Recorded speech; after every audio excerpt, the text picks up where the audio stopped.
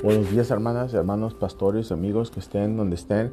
Esta mañana los encuentra un buen día. Estoy trabajando en Boston esta mañana y Dios es poderoso. Amén. Que Dios te bendiga, que tengas un tremendo día.